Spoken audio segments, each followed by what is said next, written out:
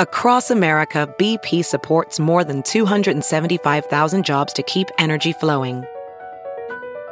Jobs like building grid-scale solar energy in Ohio and producing gas with fewer operational emissions in Texas. It's and, not or.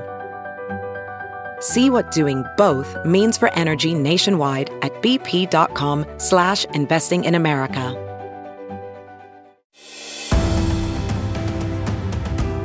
Joining me now are two of my really good friends. I am so excited that they are my first guests on the Just the Truth podcast because they are the co-hosts of the Just Thinking podcast. So we got all the just the news, Just Thinking, Just the Truth. But Daryl Harrison and Virgil Walker, who are the co-hosts of the leading Christian podcast called Just Thinking. Daryl and Virgil, thank you so much for joining me today. Hey, thanks so much for having us. It's an honor to be with you. Jenna Ellis, I cannot believe this. Is such an honor. Well, the honor is all mine because I have been following both of you. Daryl Harrison, you and I have talked so much over this past year about everything in the culture. All of us together, of course, have Liberty University and the Freedom Center in common, where we are all fellows. And so it's on all of our hearts to make sure that we talk about the truth of how Christians need to be looking at the issues in our culture. And it's not just Christians, though. The biblical worldview, of course, is the truthful way to understand the reality to which God presents us, and understanding the truth and putting that forward is something that is really, really lacking in our culture today because, we talk about cancel culture, we talk about, all of the intimidation tactics from the left, we talk about so much that in this postmodern culture, this post-truth culture, nobody talks about truth anymore. And that's something that we're going to do on this podcast. And every day we're going to be talking about the truth. This isn't about a political perspective. It's not about one party over another. This is just about talking about truth. And today with my two great friends, Virgil and Daryl, we're going to be talking about the truth of critical race theory. And you guys, I know, had a super epic podcast on this for 3.5 hours. Definitely, everyone, this is just going to be a taste of what you can get on the 3.5 hour podcast on their Just Thinking podcast. Definitely follow them. But I want to ask you first, let's go to Virgil first. There's this idea, I think, on purpose that from the leftist culture to kind of muddy the waters, muddy the definition even of critical race theory, because they don't want to know. It's the same thing as like BLM Inc. Like we want to label it Black Lives Matter, but really the subversive purpose is something totally separate. So for people who've heard the term CRT, critical race theory, but really aren't sure what that encompasses, what is the truthful definition and why does it matter?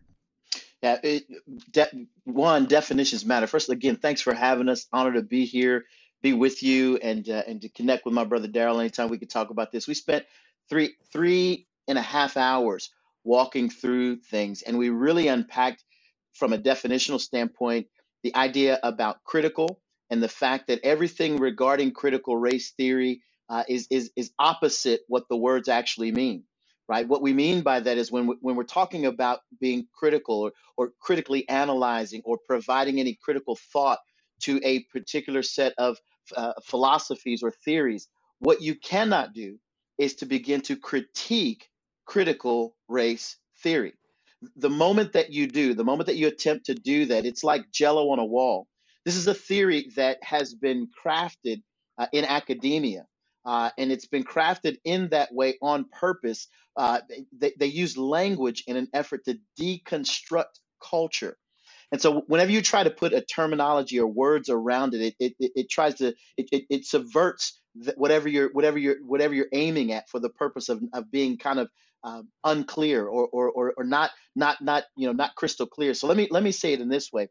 Critical race theory comes out of critical theory, and the whole point and purpose of it, the folks who founded it began to look at the law and tried to figure out how they could apply issues of race, ethnicity to the law in a way that would advantage a particular group of people. So in other words, for example, if you had a law outcome that was to the disadvantage of a particular ethnic minority, what you wanted to do was to see how you could apply legal apparatuses in an effort to turn over or to overturn a particular outcome. So that was kind of the goal of the proponents of critical race theory. What they did in law, they began to take and then apply to culture, apply to society. How Mm, can we deconstruct what was there? How can we deconstruct the ideas, the philosophies, the theology, if you will, of a culture in an effort to make it, to turn it into an advantage for a particular ethnic group? Critical race theory. Again, mm. it's difficult when you begin to try to examine what they mean by what they say. It is absolutely a difficult process, and which is why it took us 3.5 hours to unpack what was actually there.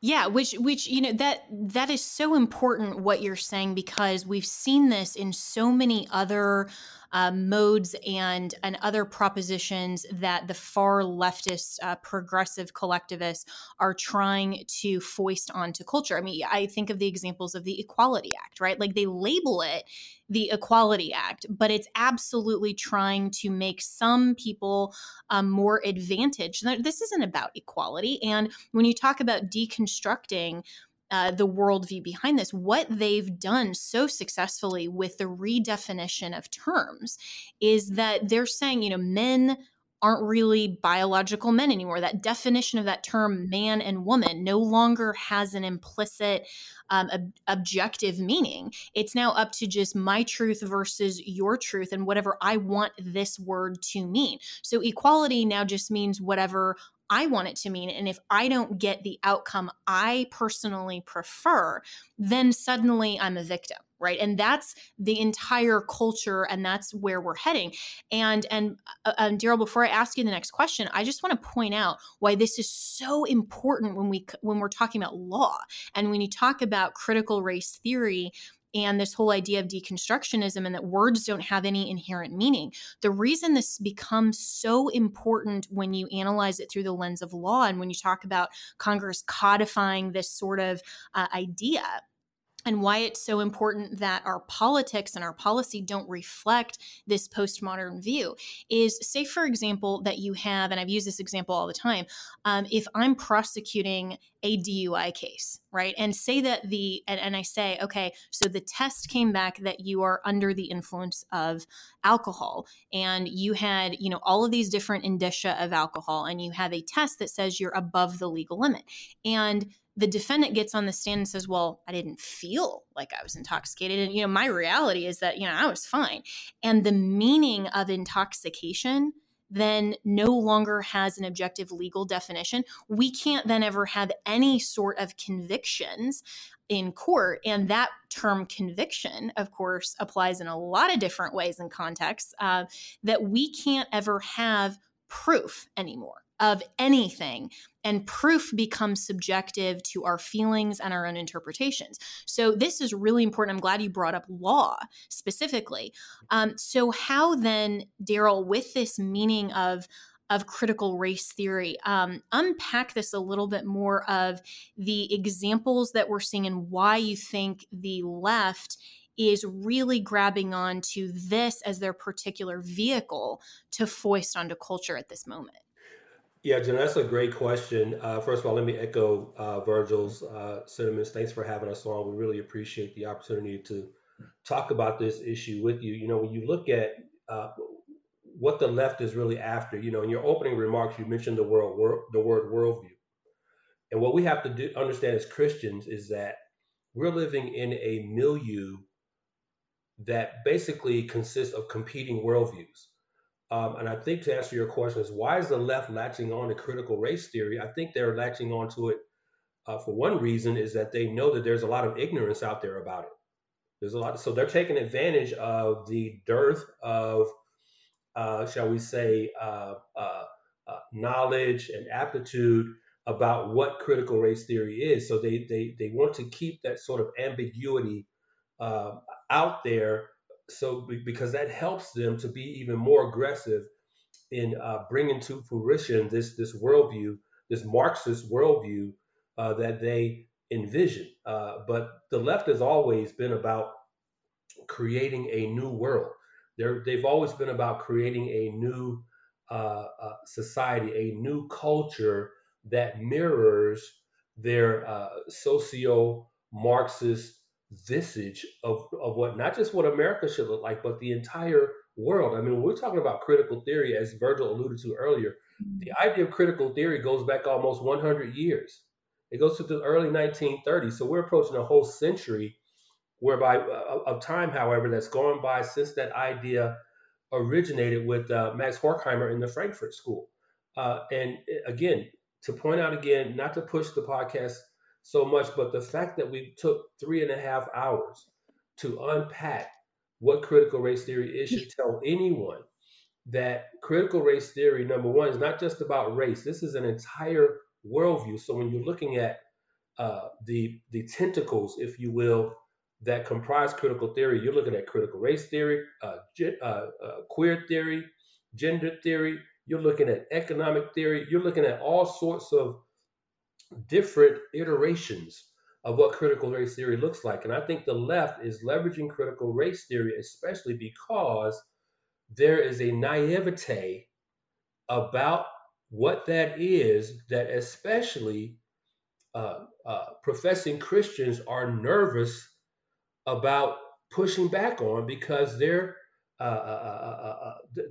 concerned about what the results may be, namely rejection by the world. You're going to be called a racist. You're going to be called a supremacist. So the left is taking advantage of the fact that we are not as educated as we should be about what critical theory and critical race theory are. And isn't that so interesting that they think that they can use these terms and these words to them have meaning, like racist, I'm thinking insurrectionist, treasonous, all sexist, alt misogynist, all of these things Right. that they're trying to label us. And they know that words to us have meaning and have truthful meaning and value implicit in them. And so they're willing to say that while they are themselves deconstructionists and saying, well, words have no inherent meaning. It's just whatever you happen to prefer. I mean, I find that really ironic that we are playing their game and allowing them to tell us what we believe. I mean, and I see that all the time on my Twitter feed, right? Where people love to call me a fake Christian. They love to tell me what I should think that the God that they don't even believe in requires of me, which I find really morally hilarious. Right. So when we're talking though, and feel free both of you, to just jump in, however you want to go back and forth, and I'm just happy to listen. But when we're talking about, I found it really interesting that you said that critical race theory is just one of these modes of critical theory, because I think a lot of people really don't understand that this is just one facet of a much broader issue. Yeah, Jenna, let me jump in here and say this. Right. Right now, today, as it stands, race is the soup du jour, right? We've had these incidents that have taken place this past summer that have been highlighted, that have been amplified across the country, and so now this is the daily news, right? This is what we're seeing constantly, and so critical theorists, those who hold to this worldview that Daryl spoke about, see this as the next opportunity. You mentioned earlier that that words matter. For the Christian, words absolutely matter. Words like justice matter. Words like love matter. Words like fairness. Words like equity, equality. Those words matter to us, and they have, because of our worldview, they have a specific meaning attached to them. Well, what critical theorists have come and done is they've come in and they've redefined those words. Now, when you hear the words equality, it almost mentioned from a critical theorist, it almost always means equity. It almost always means equity of outcome. And so you're hearing the word equality thinking, oh, everybody should be for equality. But what's being taught is equity of outcome as the result. So that's kind of what you're hearing. Words absolutely matter. This is about a recreation of an entire new world. And I know that sounds like hyperbole, We sound like we're preaching doom and gloom. They're coming after us. They're coming after us. When the reality is they intend to create what they believe to be this brand new utopia, this brand new world in which they want to reconstruct what what the Judeo-Christian worldview has already established as right and true and pure and beautiful and lovely and just and fair, and equality. They want to redesign that. It goes all the way back to Genesis chapter 3 with the serpent in the garden, where he's tempting Eve by saying, "Did God really say?" I mean, that's exactly where we are. So none of what we're seeing in culture today is new. This goes all the way back for those of us who hold to a Christian value, to the Judeo-Christian worldview. We all understand this is an old attempt at something that was taking place back in Genesis chapter 3 with the serpent in the garden, and it's not new to any one of us. Right. Well, and that also, if you're listening to this and you came to this because you expected me to just talk about politics and policy, the reason that we're starting here is because that is so top level that we have to go back to the foundation, like Virgil was just talking about, and say we have to first have a truthful definition of truth, of justice, the meaning of words. Because if morality doesn't come from a source outside of man, and it's simply man's collective judgment to define or redefine justice and truth however we prefer as a collective, then we will never actually get to the policy positions of genuine, true equality. And so when we go back to the biblical worldview and why it's so important, and I know that these guys agree with me, that it's not just because we are all evangelical Christians that we believe this. It's when we're talking about worldview and we're talking about truth, we're saying this is by definition the empirical reality to which we as human beings are presented. And we have to recognize that empirical truth and match up our view of the world with that reality. We have to all start at that premise. But this deconstructionist view is basically saying we can all redefine reality however we prefer, and then we can force through our government systems, we can force then the outcome. And so instead of saying, what is the truthful purpose of government, which our founders recognized was that all men and women are created equal, we're endowed by our creator with certain rights, and then government is supposed to preserve and protect those rights. Then we get to the true definition of equality, which is simply human beings are made in the image of God. So as such, have inherent dignity and worth, period. That's the only way, only through that concept of made in the image of God, or imago Dei. That is the only definition that gets you to true equality. Because then otherwise, when we're looking at something like critical race theory or critical theory in general, then that is all about elevating any of the isms. So we have, feminism, which is saying, women and men are somehow, more or less equal. And we have to then go, and then racism, we get to all of these different ways of actual discrimination if we don't start with a truthful definition. So for people listening who are really concerned about politics and policy, you have to first be concerned with truth. And that only comes from a truthful definition of reality, which all of us agree. And Daryl, I want your perspective on this, of why the biblical worldview and the truth of Scripture is the only view that is consistent with reality and actually makes sense when we're talking about the true meaning of words, equality, and how we then end up in policy. Yeah, that's an excellent question, Jen. So what you're talking about as far as scripture being the only answer, the only objective reality as it relates to what the scripture speaks to, when we look at, again, I hate to keep reiterating this word, I don't want to sound like a broken record here, but the word that I keep coming back to is worldview. Why is scripture the only reliable source when it comes to our worldview? Well, because it starts at the beginning. I don't mean to be redundant, but when Virgil alludes to Genesis 3, he's absolutely right. Scripture encompasses the entire anthropological story of the human race from beginning to end.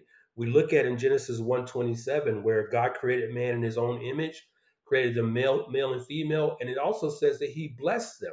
He blessed them in Genesis 1:27. Moses, and the writer of Genesis, reiterates that in Genesis 5 that God created man in his image. He created them male and female, and he blessed them. That's where we get our inherent value from. But what the left is trying to do as it relates to critical race theory, instead of having us subscribe to a vertical anthropology, whereas we are created in the image of God, what critical race theorists do is they deconstruct that vertical construct and then make it a horizontal construct, whereby you are looking at yourself in comparison to one another. Mm. So that's where they win when they can invert that biblical anthropology whereby we're all created in the image of God and are equal within that context. They'll make that a horizontal valuation and look at, well, me as a black man up against Jenna as a white woman, or even in intra ethnic situations where I'm comparing myself to Virgil, two black men comparing themselves against one another. So what the church has to do, and I keep reiterating the church because on our podcast, that's our audience. I'm speaking to believers. We expect the world to act like the world, but for believers, we are called to think about the world differently. We are supposed to lay the scripture up against the world and then get our understanding and our concept of the world from that. We do not lay the world up against scripture and then develop a hermeneutic out of that and an application out of that. So what we have to be, and we say this often on our podcast, we have to be better theologians. We have to be better theologians, and Right. in doing so, students of the scripture, but also students of the culture, so that we'll know what the culture is trying to throw at us. And as they do that, we filter that through the truth of what the scripture says, and we develop an apologetic and a hermeneutic by which we can go out into the world and answer and defend scripture against these attacks, such as critical theory and critical race theory. Mhm. Yeah, and Virgil, so speak also to the audience that maybe has this perspective, and I'm thinking of people, my age in the millennial group, the Gen Zers and younger, who are in this group where either they label themselves a Christian, but they buy into all of the other sort of hodgepodge of worldviews, and they have this sort of disconnected view of, well, I want to be loving, I want to, of course, Black Lives Matter, some of these things that they're not getting the deeper implications of this, or where I think a lot of people who are listening right now to this podcast are coming saying, we're conservatives, we're Trump supporters, we are Republicans, and they really don't have yet, and I hope we can have this conversation of how that view of advancing truth in culture has to be predicated on a Christian worldview. And they have this divide between, well, I'm a conservative just for economics and all of that, but I don't really have the buy-in to the biblical worldview. Address those people, why that matters. Yeah, it absolutely matters for a number of different reasons. Let me just lay out a case. I think you articulated incredibly well current culture, especially to the age demographic that you mentioned, and because they're the ones that we're seeing now coming to the fore, are the most vocal, are the ones out, protesting, are the ones out trying to push forward the agenda of AOC and others. They're the one that those are the folks that are out that are the most vocal. And so the issue with that, and again, even and even segmented to the point you just made, Christians, we're witnessing Christians that are doing this, and I think a lot of it has to do with just a lack of being rightly taught. We're supposed Mm. to rightly divide the word of truth. Daryl just recently uh, penned a great blog article entitled Amorism," Theistic Amorism. And it's the idea that we are all about God, God's love. We worship God's love without ever studying any Mm. of the other attributes of God. And so when we love God's love, and we've created this new God in our own image, and ignored all the other facets and aspects of who he actually is and what that should actually mean to each and every one of us, it's easy for us to be caught up in these pragmatic ideas of the culture. So when the culture comes along and says, here's what love looks like, well, you serve a God of love. And so if that's what love looks like, that's exactly what I'm supposed to do. And what we've gone away from is what Scripture says. And Scripture tells us Jesus himself is the personification of truth. John 14:6, I'm the way, the truth, and the life. The Christian epistemological position is one of natural or general revelation. We know who God is by the fact that we are image bearers of God, and special revelation. We understand truth on the basis of what the Word of God declares as truth. That's why we hold so tightly to the Scriptures. What we see currently in culture is this idea that it's really postmodernism on steroids. It's really postmodernism, even codified to a degree, where truth is this idea. It's standpoint epistemology. My own idea of truth is that which is true, and it has to be true for everyone else. That's why they can appeal to things like intersectionality. Why? Because if I could find the handful of folks in my victimized class that understand my version of the truth, I can create a narrative and then ask for special, special gifting, special care, special ideas from or policies from government as a result of who I am in my corner of the world. All of these things absolutely matter. And ultimately, that's your question. Why does it matter? It absolutely matters because what we've done is we've ignored it mattering, right? We've ignored Scripture. We've ignored all of the truths that are available to us. And this is what we currently have. The mess we're in is what we currently have. And that's why it matters. Wow. And, we're going to be right back with more of the Just the Truth podcast with my good friends, Virgil Walker and Daryl Harrison, who have the Just Thinking podcast, the #1 Christian podcast in the nation. Definitely subscribe. And we're going to talk more about those two key words, Virgil, that you brought up, standpoint epistemology. I think that's incredibly important for people to understand the true definition. So we'll be right back.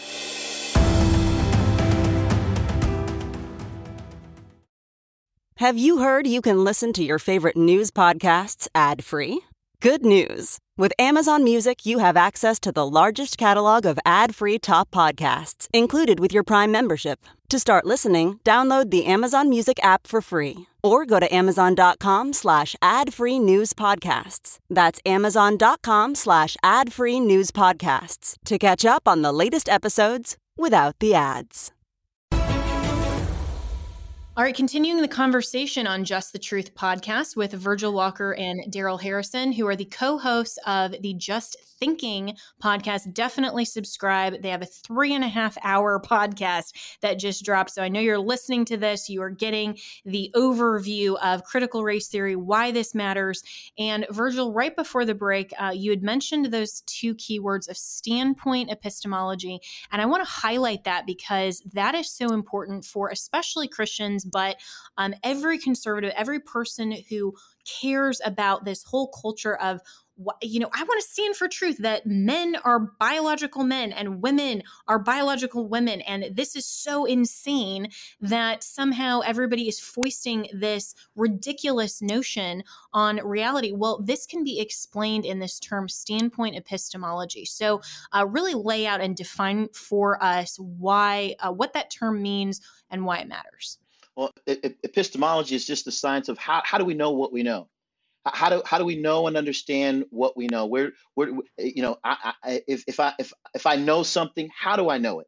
How do I know truth is true? The idea behind standpoint epistemology is I don't look at truth as objective. I don't look at truth as coming from God. I look at truth as coming from me. I'm the arbiter of all truth. And so today, if biologically speaking, I'm male, and I wake up tomorrow and feel more feminine, well, from my standpoint, my point of view, the whole world should then operate on the basis of my new framed idea about who I am. I've now determined, rather than being a black male, that I'm a blonde-haired, blue-eyed white female, and I walk into a Target and decide that I want to enter the women's bathroom. Standpoint epistemology validates that. And the problem with that is we're watching and witnessing that in culture codified into rules, regulations, standards, and even law. And so Mhm. that's the problem with standpoint epistemology. It is again postmodernism on steroids. I mean, it basically what it is, Jenna, and I know you know this well. I have determined that I am God. I am the Right. God of my world. I am the God of my universe, and nothing is going to change that. And the rest of the world needs to operate on that basis. Right. It isn't that so crazy when you think the whole idea of, of all of the Greek gods and all of these, fables and their lore and myths and how fickle all of the gods were, the Greek gods, right? And it was just on their whim. Well, when we in culture have made ourselves living and breathing Greek gods, basically, we're all demigods walking around saying, you have to be subservient to my dominion and you have to be subservient to perceive the world as I want it to be on a whim. And if you don't, I will strike you with the lightning bolt of a defamation suit or discrimination, or, they've now codified this into civil rights that somehow we need to anticipate. I would need to then, Virgil, anticipate that even though right now you're identifying as a Black male, tomorrow when you wake up and you want to be, the blonde haired, blue eyed female, I should have anticipated that, because otherwise your pronouns, that's discriminatory. And so you can see how this is a preconception of assuming and presuming that the infringement of your civil rights is based on a reality that the so-called aggressor doesn't even recognize. I mean, that's just bizarre in terms of how we apply our law and how we have objective, predictable standards of law. But that's what they want to do. The leftists, they want to completely dismantle this whole truthful notion of justice, the predictability of law, the idea that our founders laid out with our Constitution, that you have to have proper notice of an offense, right? If I just somehow perceive someone as being a biological male and I call them him, somehow now that becomes an act of aggression and hate speech that I can be punished for when I had absolutely no notice of maybe, he put up his pronouns, right? So this is where we're getting to culture that we are criminalizing everything and making everything hate. And this is where in the practical reality, Daryl, how do we function as a civil society when we're all looking at each other now as not only biological weapons under the pandemic, right? And, you not wearing a face mask is terrible, but also we're looking at each other as basically perpetrators of hate based on our own perception of reality. How does that even work? Let me answer that question, Jennifer, going back to something that Virgil was saying about standpoint epistemology. Standpoint epistemology is a fundamental tactic of critical race theorists. And the way they leverage standpoint epistemology is by what we call storytelling. It's what they call storytelling and narrative. So for instance, I can share a story with you about perhaps an issue or an instance rather of what I thought was racial discrimination, and I put the word racial in air quotes. But I can share that story with you, right? That's a narrative. That's something that happened to me by experience. But what critical race theorists do is that they'll leverage stories and narratives like that. It may be true what happened to you, but what they'll do is use my experience, my individual experience, and impart the offender label onto you, simply because the person who offended me looked like you. So when you have a society and you have a government like we have right now with the Biden-Harris administration, and I was just reading an article earlier today where Christians really need to keep an eye on how Biden is staffing his Department of Justice. His Department of Justice right now is being staffed with a bunch of woke, critical race theorists, social justicians who are going to be adjudicating law by ethnicity. Nothing objectively true about the law matters anymore. What's going to matter to this Justice Department is narrative, is the story, is the experience, and then we're going to adjudicate the law and render this and push for legal decisions and outcomes of those decisions based on what ethnicity was the victim, what ethnicity was the offender, And so you're tossing objective truth out the window. But I'm just reading here in Jude chapter 1, where Jude writes that we are to contend earnestly for the faith.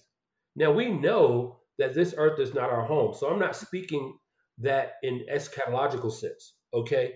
But we are to be be able to intelligently defend our faith, and then intelligently defend that faith against what the world comes at it with. And one of these instances is with critical race theory. When you get to a point to where Dr. Seuss is being canceled, Pepe Le Pew is even being canceled. I mean, we're talking about animated characters who are not even real. They're not even real. So when you see a society coming after fictional entities like cartoon characters, what makes you think that they're not going to come after you with that same force?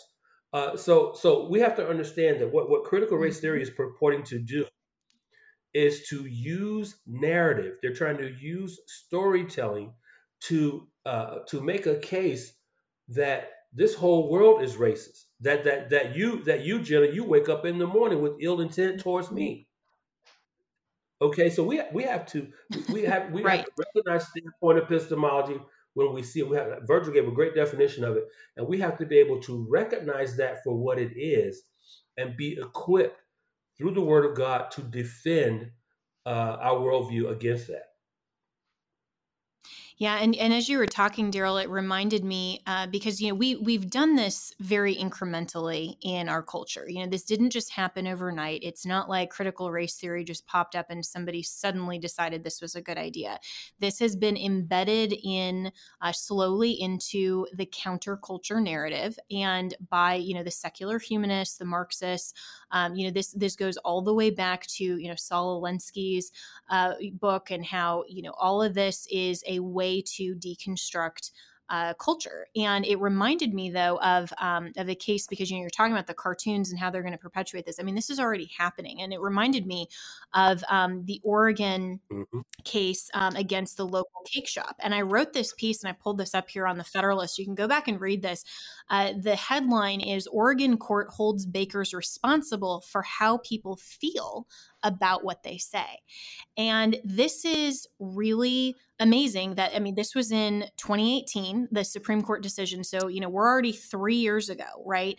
And what I wrote here is what's most alarming about the Oregon court's opinion is the rejection of the baker's argument that their custom designs rise to the level of artistic expression that is a clear message intended by the author. Rather, the court irrationally held that it's the burden of the speaker to show that his or her message is perceived correctly by others. This is this whole standpoint epistemology thing that already is being embedded in our Supreme Court opinions. So here's what the opinion said, quote, "Although we accept the Kleins," these are the bakers, "imbue each wedding cake with their own aesthetic choices, they have made no showing that other people will necessarily experience any wedding cake that the Kleins create predominantly as expression rather than food." Close quote.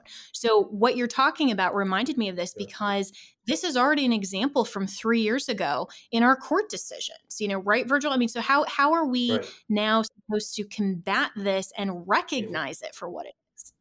Absolutely. I'm still stuck on the fact that what we're talking about are cartoon characters.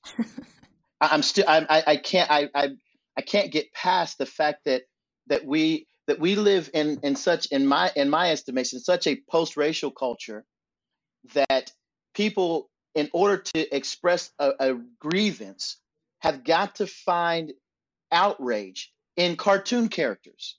So there's no other space that they're really experiencing any direct form of racism that they can put on display, so that we can all gather around each other and fight against it. But what they've got to do is they got to go back into history. Daryl spoke about it, the idea of creating this storyline, this narrative, this anecdotal situation, and then paint the rest of culture with that with that lens, as if everyone did the harm to that one individual so that we could, and here's the other piece, and you spoke to this earlier. What's happened when you talked about the fact that this didn't happen overnight, that this wasn't a situation where yesterday we woke up and this happened. What's taken place as a part of this slow progression is white guilt has been baked into our educational system to such a degree that it's actually the fuel that allows CRT to be a reality. CRT on its face is impotent apart from a society that has been so steeped in white guilt that they feel obligated in some way or shape or form to make amends for something that they had no direct result in creating. That's what's actually happening. I mean, that's what allows the situations, whether it's education, whether it's government, whether it's the legal system, to throw out what's been tried and true with regard to standards of justice and injustice, to now recreate and redesign a whole new framework simply on the basis of one's ethnicity and a storyline that they've brought forward. This is absolute insanity. And I hate to get so, with such volume. I usually save this for the Just Thinking podcast. And this is a special episode of Just Thinking here on Just Truth, so that's fine. It's unbelievable to me what is taking place. It's absolutely unbelievable, and it should be. All of us should be outraged by it. Furthermore, we have to be equipped. I know, Daryl, you want to jump in. We have to be equipped to address this. Daryl, what do you want to add, buddy? Yeah, I was just going to say, man, when you mentioned the word grievance, I just want to say grievance is the new currency. Okay, everybody's talking about Bitcoin. Now, grievance is the new currency. Grievance pays. Grievance pays. And what I find ironic here, Jenna, is that, just to put a political spin on this for a second, when you look at critical race theorists, liberation theologians out here, especially with respect to how, to the degree that they supported Joe Biden and Kamala Harris, the irony here is that they are looking to the same Democratic Party, okay, that is to blame for the inequities that they say they want to right. Okay, slavery was right. Wholeheartedly propagated by Southern white Democrats. Jim Crow, Southern white Democrats. The peonage system, Southern white Democrats. The black codes, Southern white Democrats. Redlining, Southern white Democrats. The reason we needed, the reason black people needed an Emancipation Proclamation, a 13th Amendment, a 14th Amendment, a 15th Amendment, a Voting Rights Act, and a Civil Rights Act is because Democrats wouldn't abide by the law. Now you look at what it's taken. You look at what it's taken black people in America more than 100 years to obtain, and you look at the LGBTQ lobby. They got what they wanted, especially in terms of marriage equality, in less than a decade. And then here you have critical race theorists looking to the same Democrat Party that was the cause of these ethnic inequities and inequalities to begin with. Okay, and yet they want to blame Trump. They want to blame Republicans. And again, this is not a political argument. This is a historical fact. Okay, so Virgil, you're dead on. When you talk about a grievance culture, it's become a grievance culture for two reasons. Number one, grievance pays, grievance rewards. Now you have the Biden administration looking into reparations, and that's really what this has all been about. The ultimate goal is to get paid. That is the ultimate goal here. That was the goal with Black Lives Matter. They're getting paid to the degree of hundreds of millions of dollars. Critical race theorists are getting paid. So the ultimate goal is to get paid here. So that's what I mean when I say grievance pays. Grievance gets people's attention today. And if you grieve loud enough and long enough and hard enough, you will get what you want. Well, and you know what I also find fascinating about that is that it's also not limited to the left in terms of grievance being currency. And I'm seeing that in, unfortunately, even so-called conservative circles and also the church. If you are canceled, everybody's against cancel culture on the right. But now if you can get canceled, then somehow that then becomes a grievance that provides the currency to either elevate your platform, Mm. elevate, your monetization. So for example, I was at CPAC the other week, and there were a number of people there who wanted to say, oh, well, I was canceled, I was kicked out for this and this reason. And they wanted to make it into a cancel culture narrative where I was there. I mean, and, do I like the mask mandates? Absolutely not. We can have a whole other conversation about the unconstitutionality of all of that. But at the same time, because that was the choice of the venue and the Hyatt, I understood as a private organization, if I wanted to go and participate in this, it was my call, it was a voluntary participation, then I would have to abide by their rules, just like I had to wear shoes, then I also had to wear a mask, right? So I'm not going to on purpose go against that and then say, here's my grievance, I'm canceled, isn't this terrible, get the viral memes going, because that was such a predictable outcome. But this type of grievance is currency. We on the right, and especially conservatives, especially Christians in the church, we can't harness this type of grievance culture and this type of victimization as an identity and as a commodity, because it has infiltrated the church, and it is absolutely even more than that infiltrated the right. And we are now using tactics that we're seeing on the left to our advantage because we're seeing that work for them. We need to stand up and say, hold on a second, if we're calling this out, we can't participate in it. So what do you, Virgil, what do you see as the worst offense here, I guess, in the church not standing up for truth of critical race theory and some of this grievance is currencies nonsense? I love what you said there. I love what you did there, because what it does is that we hold to a biblical worldview, and what we understand and know is that the word of God is a double-edged sword, right? It cuts both ways. And so if we see it in one direction, we can address it in the other, and we don't run away from that. We're going to hold everyone to account for that, because the standard is truth. It's not a double standard. This is not whataboutism. Well, we didn't get this, and so what about? We don't engage in those kind of tactics here. What we're engaged in is a standard of truth that at the end of the day gives God honor and glory. And as image bearers, we have a responsibility to operate from that kind of a position. So I totally appreciate what you shared and said. One of the things that right now that I'm admiring is the pastor James Coates out of Canada, who's made that decision that he was going to continue having his church open and do what it is that he did in the way of worship, and this is beyond a meme about you or something on social media that causes you to get attention and that helps you to be elevated in some way, shape, or form. What he is dealing with and struggling with is the idea of whether or not what he claims to hold as near and dear as truth is actually a true conviction. Whether or not what he says is what he means by what he says. What he says is what he's going to hold to. At the point at which you're in jail, this is no longer about cancel culture. This is about, I'm standing for this truth. I hold this truth to be dear, and I'm willing to pay the price, regardless of what that is. This is not for likes on a meme. This is not for more followers on my social media platform. He is dealing with a situation that really is about the standard of truth that he holds to. And so I again appreciate what you said. It's about integrity. It's about having a standard.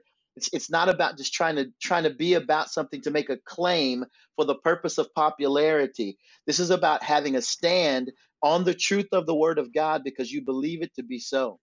Yeah, and isn't that a great metric to look at sincerely held religious beliefs or sincerely held faith-based beliefs and true, genuine convictions? If it's costing you something instead of being monetized, that's a great differentiation. Because, and not to say that, monetizing things, we all need to make a living. That's totally perfectly fine. Yay, capitalism. We'll just put that out there. But when you're using a claim of being victimized or having a grievance, there should be an actual harm. When you go back and you actually look at the legal claim for standing, you have to have one of those elements is an injury in fact. You have to have actually lost something and say, here is my grievance, not just want to turn it around and say, I'm profiting from my grievance. The entire point of equity in the law is to say that we have to make sure that we are made whole again. And that implies, by its very definition, that there was a brokenness and there was a breach and there was a harm and there was a loss, that there was something that occurred. And so for these people who are saying, I'm so offended by a cartoon that harmed me because of, implicit racism in Dr. Seuss. Well, what is your articulable actual harm? And like you said before, Virgil, they can't articulate it. And so it has to become this collective. And then they are using that to amplify this very, very false narrative. So Yeah, I was just going to say, when you're talking about being able to prove actual harm, there's a mhm, great biblical example of that in 1 Kings chapter 3 with the story of where King Saul has to adjudicate between the two women who both were arguing that the baby was theirs. One mother was saying, well, yeah, I've been harmed because this woman's baby died, and she took my baby. So, but what Saul had to do was really prove whose child it was, who actually was harmed here. So he had to adjudicate that out, and that's a great example. I think that's a great biblical example of the difference between mhm, equity and equality. See, equity seeks yes, truth first. Equity seeks truth, and this is what Solomon did in 1 Kings 3. Solomon was trying to get to the truth. You get to the truth first, and then the truth should determine the outcome. Now, that doesn't guarantee you're going to always get the outcome you want. Okay, because in that situation there, even though Solomon right, adjudicated truthfully, one of those ladies still went home without a baby. Okay, so this doesn't judging with right, equity doesn't mean you're going to always get equality. Equality would have been Solomon cutting the baby in half as he threatened to do and giving each one of them half a dead baby. See, that's equality. But what believers in Christ should want, we should want equity without regard to equality, without regard to outcome. God's standard is equity, is truth. Okay, and you leave the outcomes to Him. But the society today has totally redefined. They've commingled the terms, and they use equity and equality interchangeably. And they usually defer to the equality side, whereby they're saying, well, equality and justice is when we get a desired outcome. When we get a desired outcome, this is what happened with the Trayvon Martin situation. This is what people want with George Floyd. They'll say, well, if the jury convicts, then that's justice. If they acquit, that's injustice. That's how the society defines it. But see, in the Trayvon Martin situation, people say, well, that even who was it, Virgil, that recently came out? I think it was Mark Dever, came out on the anniversary of Trayvon Martin's killing, saying, well, we should still seek justice. Well, justice was done, Mr. Dever. Now, because you didn't get the outcome you wanted, that doesn't mean there was mhm. injustice. And well, I was just going to say, for those wondering, Mark Devers, the senior pastor of Capitol Hill Baptist in DC, and there are some theological differences, definitely. But to your point, with that, our system of justice and the entire point of proving a claim is that when you get your day in court and you are heard on the merits and there is a judicial rendering, that by definition is justice. And that is and of course, we need to look for the It's justice. truthful Exactly. outcome, but it's not to say that we can just go back and continue questioning and relitigating everything until we get to the outcome we Right. prefer. And in a perfect system, Right. which Right. is why we have the appellate system and all that, is to get to the correct, truthful outcome. But we have a Supreme Court or a court of last resort, which is to say that there has to be a final outcome. And that's what the Right. leftists don't Right. see in law and what they don't want, because they just want to relitigate everything until it lands finally on the outcome they prefer. And that's totally antithetical against the notions of even just practical things like judicial economy, but also this idea of fairness, of due process, and of genuine justice. And go ahead, Daryl. That's exactly what the critical race theorists do. We pointed this out in our episode on critical race theory. What critical race theorists do is they'll go back and resurrect They'll go back and resurrect historical jurisprudence, and they apply the sort of Swiss cheese technique. They'll take their subjective definition of what justice and equality is, and then they'll try to poke holes in it. And then they'll get these subjective holes, and then they'll bring it back. So they'll say, like we pointed out in an episode, they will go back and look at cases that were adjudicated decades ago on the presumption that even in situations like Brown versus Board of Education, that's one example where the outcome was in their favor. It was in the favor of the minority. But they'll still come back and say, well, even then, there was that decision was not reached in a racially neutral way.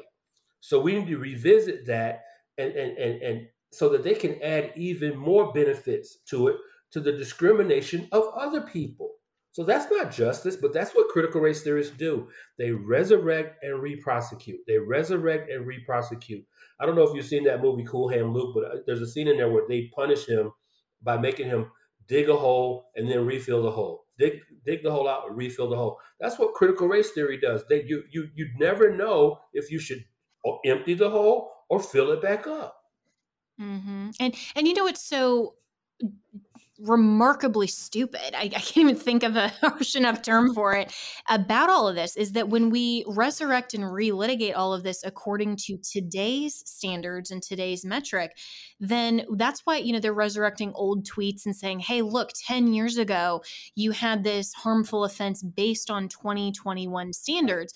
And so if I'm a leftist, I've got to be thinking, I can't say anything. I can't hold any opinion because the standard is so fluid that even by today's 2021 standards, perfectly fine. But in 10 years, they're going to resurrect tweets from today and claim they're racist, claim they're, somehow they're offensive or they're discriminatory in some fashion. So we never get to an outcome that's final.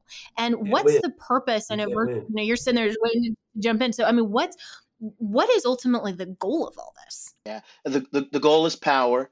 The goal is the whole purpose of that is to create instability. It's to create a situation where you never feel like you're on firm foundation. Greg Koukl is an apologist, and one of the things that he often is cited to say is I think he wrote a book talking about how a lot of what you deal with in postmodernism is about the equivalent of having your feet firmly planted in midair. Right? You never feel like you're on a foundation at all because there is no foundation. The foundation is ever moving, it's ever flowing, and it's based upon the whim of the critical theorist who wakes up in the morning and decides something that no one considered was problematic or racist in any way, shape, or form now has been found to be racist. I mean, again, I still go back to what I said. These are first world problems. Only in a culture, in a society like ours, where racism is so minuscule that those who claim that it's ever present can open their mouths to articulate that without any fear of retribution. Right. If they really felt that society was structured in such a racist way, I mean, worse than the days of Jim Crow, worse than the days of Black codes, worse than the days of actual slavery, they wouldn't open their mouths to make half of the claims that they do on a day-to-day basis. But they feel confident in doing so because at the core of the issue is they recognize and realize and understand that there's really nothing that's going to happen to them as a result of their claim.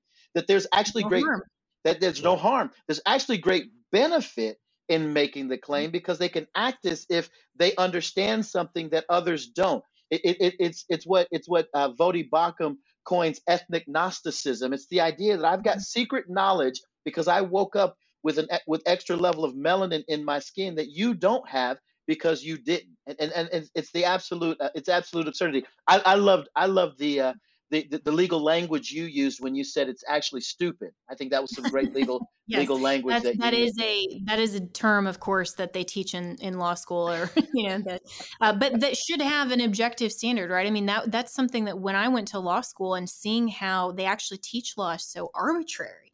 anymore. I mean, this is something now when we're talking about laying the foundation for all of this and laying the groundwork and laying the tracks for the critical race theory train to just, wreak havoc.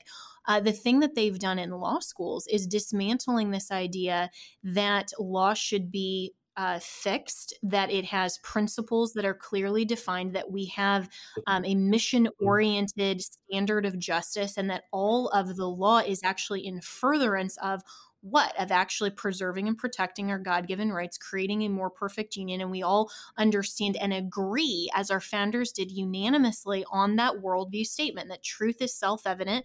All men are created equal, endowed by their creator, not their government with certain unalienable rights. And so the sole purpose of government, and then the justice system and every other action the government takes, has to be in furtherance of that unanimously recognized, not just created, this isn't a social construct, but a unanimous recognition of truth. And, Virgil, another thing you said about, this whole idea of I can wake up one day and it's this whim.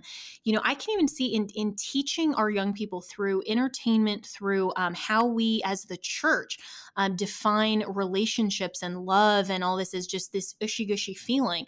We're seeing this even perpetuated in culture with things like, finding my joy, and how are you living my best life, and all of these terminologies that we're harnessing through TED Talks and through, memes on Instagram that are motivational speeches, that really it's teaching us this undercurrent value premise that's saying the only valuation of your life is how you feel, not objective truth. And that's where we as the church and as conservatives conserving that truth, that biblical truth, we have to go back to like what our founders did and recognize that truth is not subjective. Truth is self-evident, and it's not based on your and my feelings. Feelings just evidence what we're thinking. If I'm mad about something and I feel angry or I feel disappointed, if I feel angry, then I'm saying, okay, that's what I'm thinking about this issue. If I feel disappointed, well, then that evidences and reveals that I had an expectation. That doesn't mean it's right. It just reveals what I'm thinking. Then I can go back and analyze and say, okay, if I was disappointed, what was my expectation? Was that expectation proper? Was it right? Was it correct? Did I communicate that to the other person? Was it something that was a reasonable expectation? I mean, these are all things that are actually objective. But we have put such a high premium and valuation on our feelings today that in culture, that even the church now is using this whole idea of motivation of how you feel, find your joy, find happiness. Jesus is love. That's all that they have. And it's such a false definition.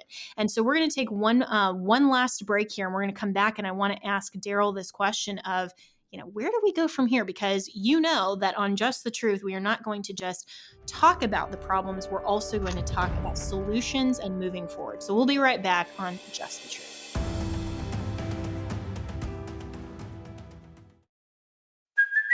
Hey, it's Kaylee Cuoco for Priceline. Ready to go to your happy place for a happy price? Well, why didn't you say so? Just download the Priceline app right now and save up to 60% on hotels. So whether it's Cousin Kevin's Kazoo Concert in Kansas City, go Kevin, or Becky's Bachelorette Bash in Bermuda, you never have to miss a trip ever again. So download the Priceline app today. Your savings are waiting.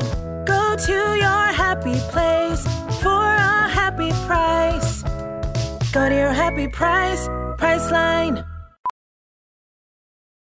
Welding instructor Alex DeClaire knows VR training platforms like Forge FX help students master their skills. There's a big learning curve with welding. Virtual reality simulates that exact muscle memory that they need. Learn more at meta.com/metaverseimpact.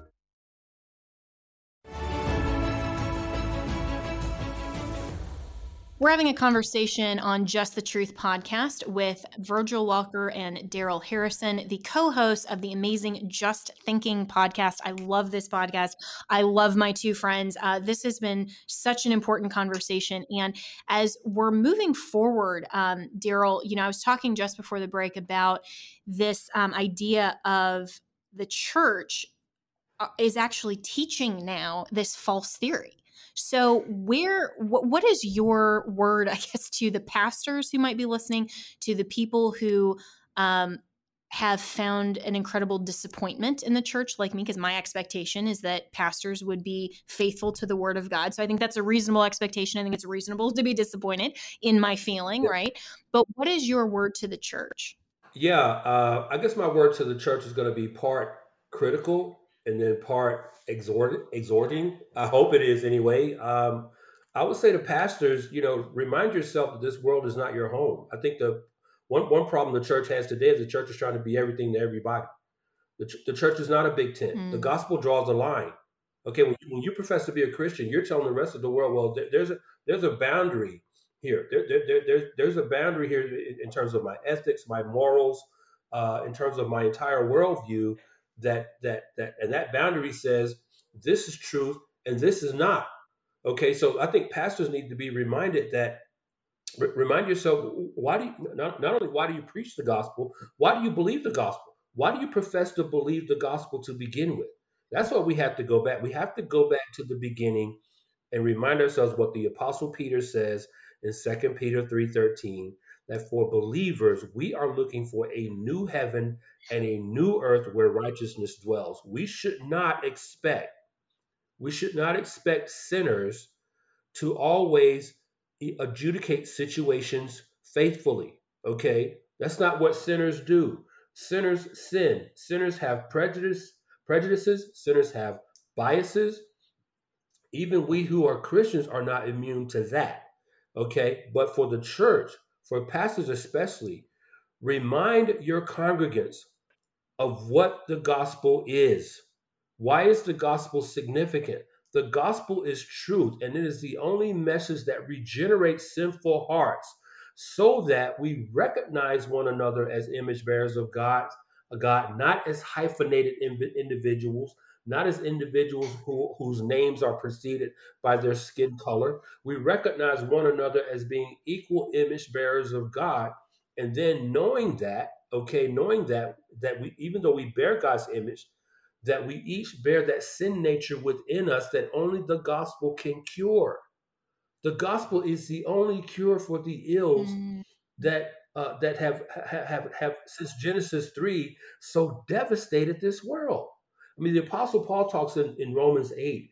He says that all of creation suffers from the effects of sin. Okay, so no sociological, no philosophical, no worldly remedy, no matter how hard you try, is going to remedy the malady of a sinful heart, and that's not going to happen.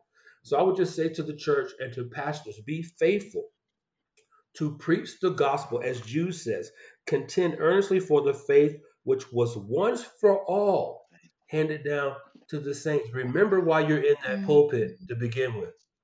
Yes, and amen to all of that, because if you look at some of the pastors today who are, like I think of Rick Warren, right? And I'm going to just call him out by name. It was so ridiculous that he's now having these segregated messages and segregated congregational, I'm looking for the wrong word, but all of these services, these segregated services that he's teaching, and these pastors who are actually holding up white fragility as something that needs to be taught in church. You will never, ever, ever get to the truth apart from the Bible and the Word of God. And what they're doing is they are missing that the Bible is what contains truth and the answers to the problems, like Daryl, what you just said, and that we will never get to true equality by any other mechanism or any other philosophy or any other solution than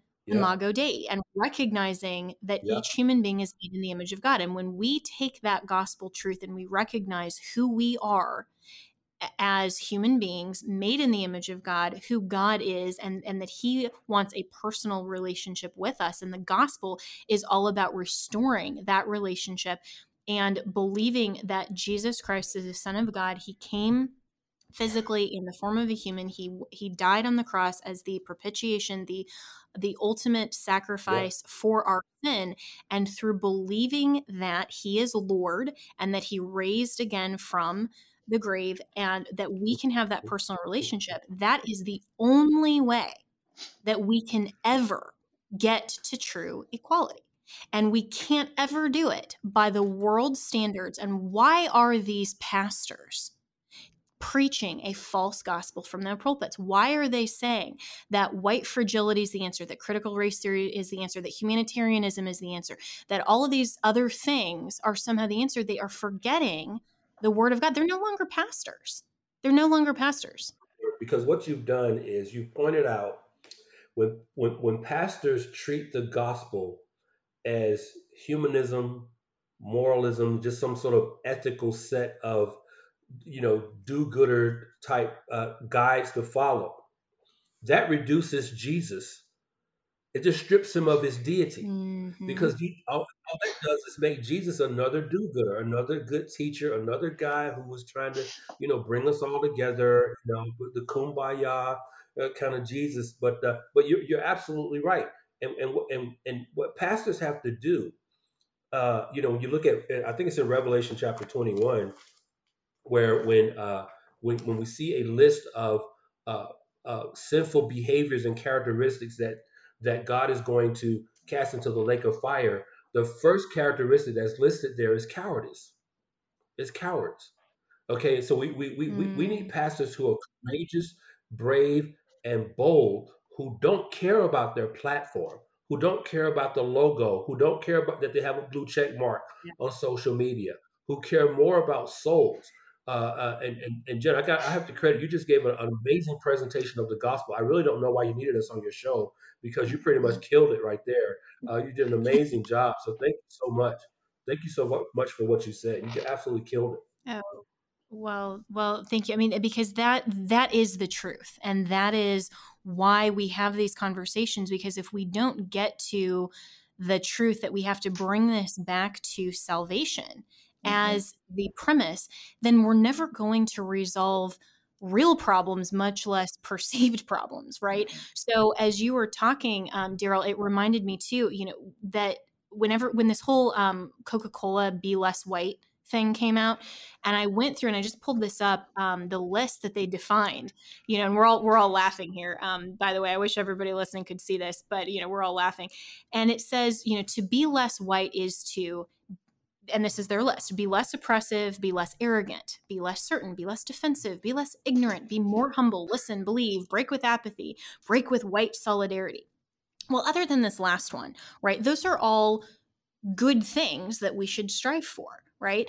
But they give you no standard by which you can actually implement those things. And the only way we get to being less arrogant, being less defensive, more humble, believing in the true, correct things. We can all have beliefs, but are we believing true things? The only way we get there is to believe in the truth, which is, of course, the gospel that God presents in the Bible, which is this special revelation, and that is the complete truth of the reality to which we all do experience. And so Virgil, weigh in now. You're going. I wanted to add a couple things to what you were saying. Going back to a comment that you made about the Rick Warren piece and the segregated congregations. We fought for integration, and now you have a pastor implementing segregation. Right? For what purpose? I have absolutely no idea, other than to placate feelings, and truth be told, to patronize a people group. I mean, that's absolutely patronizing for you to act as if you need to pat me on the head to some degree, that I need to be so coddled and placed in a corner for someone to speak to me gently as if I'm a child, rather than honestly with the full breadth and depth of the people that are part of the church. It's absolutely ridiculous. The other thing that you were as you were mentioning the Coca-Cola thing, I remember the episode that Daryl and I did with, and you probably remember this, Jenna, back maybe a few months ago, when the National Museum of African American History and Culture had that infographic. Do you remember the infographic? Yeah. And one of the things that they had on the infographic that was white was being on time, was logic, was reason. I mean, some of the it was hard work was white, and so you had to be less of that. This is just a new iteration of that kind of ridiculousness that we're actually seeing in the culture. One of the things that Daryl mentioned was was your presentation of the gospel. I have to echo what he said. That's at the end of the day, that's where we land, because that's what God himself gives us through the finished work of Christ, and the Mm-hmm. sacrifice of his son. His son returns and says and really tells everyone, this is all authority in heaven and on earth has been given to me. Go therefore, baptizing in the name of the Father and the Son and the Holy Spirit, right? Teaching them to obey all the commands that I have given you.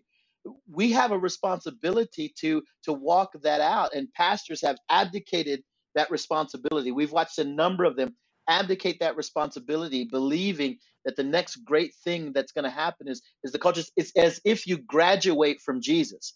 Now that you got Jesus, now that you got the gospel, I'm going to graduate. Now I'm going to go grab some cultural idea, and then begin implementing that back into the church, for the Right. purpose of seeing things move Yeah, forward. I'm And going to not, graduate to James Cone. right, Mm-hmm. right. Nothing, Right. nothing could be further from the truth. You started this segment by saying, where do we go from here? Let me land on this, and then turn it back to you. I think one of the reasons why it was so great to kind of follow what you were doing as you were part of the administration of the Trump administration. One of the things I loved was how honest you were about your faith, and that was what kind of drew me to kind of following what you were doing. I think the rest of culture are looking for people like yourself. I think that's one of the things that's caused Just Thinking to be popular. I think that's one of the reasons why so many people are pouring into the doors of a church like John MacArthur's. I think those are the reason why people are looking for ministries that are willing to defy the odds, to have courage and tell the truth. And so I think what it's Mm-hmm. going to take moving forward are more platforms like yours that are sharing the truth, that are unashamed of their Christian conviction, that are willing to walk out how culture, how Christ comes into conflict with the culture, how we bring the gospel into conflict with the culture, in an effort not to go along to get along, but to overcome. And ultimately, that happens at the very foot of the cross, and that only takes place through the proclamation of the gospel. Amen to that. And I love how you wrapped that up, because the solution to everything is not just policies. It's not just electing the right people. It's not doing more good. It's this, the only solution is the gospel and the truth of Jesus Christ, period. And so when we are looking for solutions in politics, when we're looking at how do we analyze issues like critical race theory, when we're looking at the problems that all of us see for election integrity, for any of these things, and even if you're somebody who's listening and you think that there is this problem with racism and culture, well, the answer to that is not going to be critical race theory. It's not going to be solutions provided by men's collective judgment. The answer and the solution at the end of the day to everything is to be more like Christ. And we have to first renew our minds by making sure that we are harnessing truth, we are recognizing truth, and that we are accepting the truth of the gospel of the Word of God. And when Jesus is Lord of our life, when we enter into a relationship with God and we recognize our identity is in Christ, we are all human beings made in the image of God.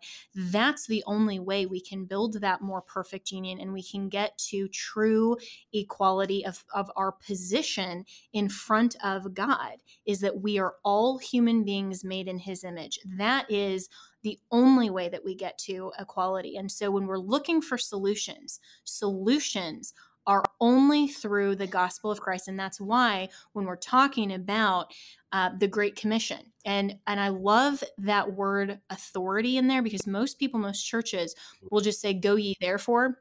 Got to start before that. You did that. Because when Jesus is saying all authority is given to me, that's what we have to recognize as truth, that all authority comes from God and God alone, the God of the Bible. And then we are using His authority only by virtue of that legitimate source of authority, not our own judgment, not our own reality, but that truth and that true authority to then go and fulfill the Great Commission and to teach others this fundamental truth. It's not my truth versus your truth. It is the truth of reality. And then we can build on those solutions. And so if you're listening and you've maybe never heard this connection between biblical truth and politics and why Christians have to be invested in policy, why we have to not just look at the top level of this moral majority or, there's so many great areas that we can talk about, whether it's pro-life, it's against critical race theory, it's all of these really good, truthful things. We first, though, have to go back to the level of what is truth. We have to accept the gospel truth, and then we can move forward. And if you haven't connected those things, if you're a pastor, if you're somebody listening who's just been interested in politics and you've never heard this, I want to encourage you to reach out to either myself. We're at Just the Truth at americasvoice.news. You can reach out to the Just Thinking podcast. Virgil and Daryl, ask us your questions. And I want to give you guys, your how people can reach you, because if you have never accepted the truth of the gospel, that's where you need to start. And we would love to help you with that. I don't mean to make this like an altar call on the podcast, but at the same time, I know that there are going to be people who have never recognized this truth, who want to know Jesus Christ as their personal Lord and Savior. And that is where we have to start. And we want to help you understand that truth, because with that will come joy, will come fulfillment, will come recognizing how amazing we all are together in this human experience together. And you talk about, being less arrogant, being more humble. That's how you get there, is by recognizing that our only standard is not each other, like you guys just talked about in the beginning. It's not comparison to each other and outcome. It's about comparing ourselves to the righteousness of God, recognizing we fall so short, but going every day and making sure that we are trying to live our lives more perfected toward the image of Christ. And so with that, Daryl, how do people reach you, and what is the message that you want to give people who are interested in knowing Jesus Christ as their Lord and Savior? Yeah, folks can reach us, I guess, most simply by going to our website at justthinking.me. That's one word, justthinking.me. Our mission statement is that we apply biblical truth to the social, political, theological, and cultural issues in our world. And I just want to encourage, I can't do any better than you just did, Jenna, but for those of you who do not know Jesus Christ as your personal Lord and Savior, just remember eternity is waiting for you on the other side of this life. And Christ is the only way to God, by faith in Jesus Christ. By grace we are saved, not by works, so that no man should boast. Just remember, every breath you take, that eternity is waiting for you on the other side of this life. Amen. Amen, brother. And Virgil? Yeah, I echo that. And I'm thankful for the opportunity to come on your podcast, on your show. Jenna, I hope it's not the last time, because we did quite a bit of time this go around, and we can't wait for it. Talk about. Yeah, we got a lot more to talk about. So we're looking forward to another opportunity. All right. Thanks so much for having us. Absolutely. All right. Thank you both so much. And I hope that you've enjoyed this episode of Just the Truth. And you can follow all of the podcasts and definitely tune in to Just the Truth TV. Live Monday through Friday at the 6 p.m. Eastern hour. And again, if you want to contact us here, it's justthetruth at americasvoice.news.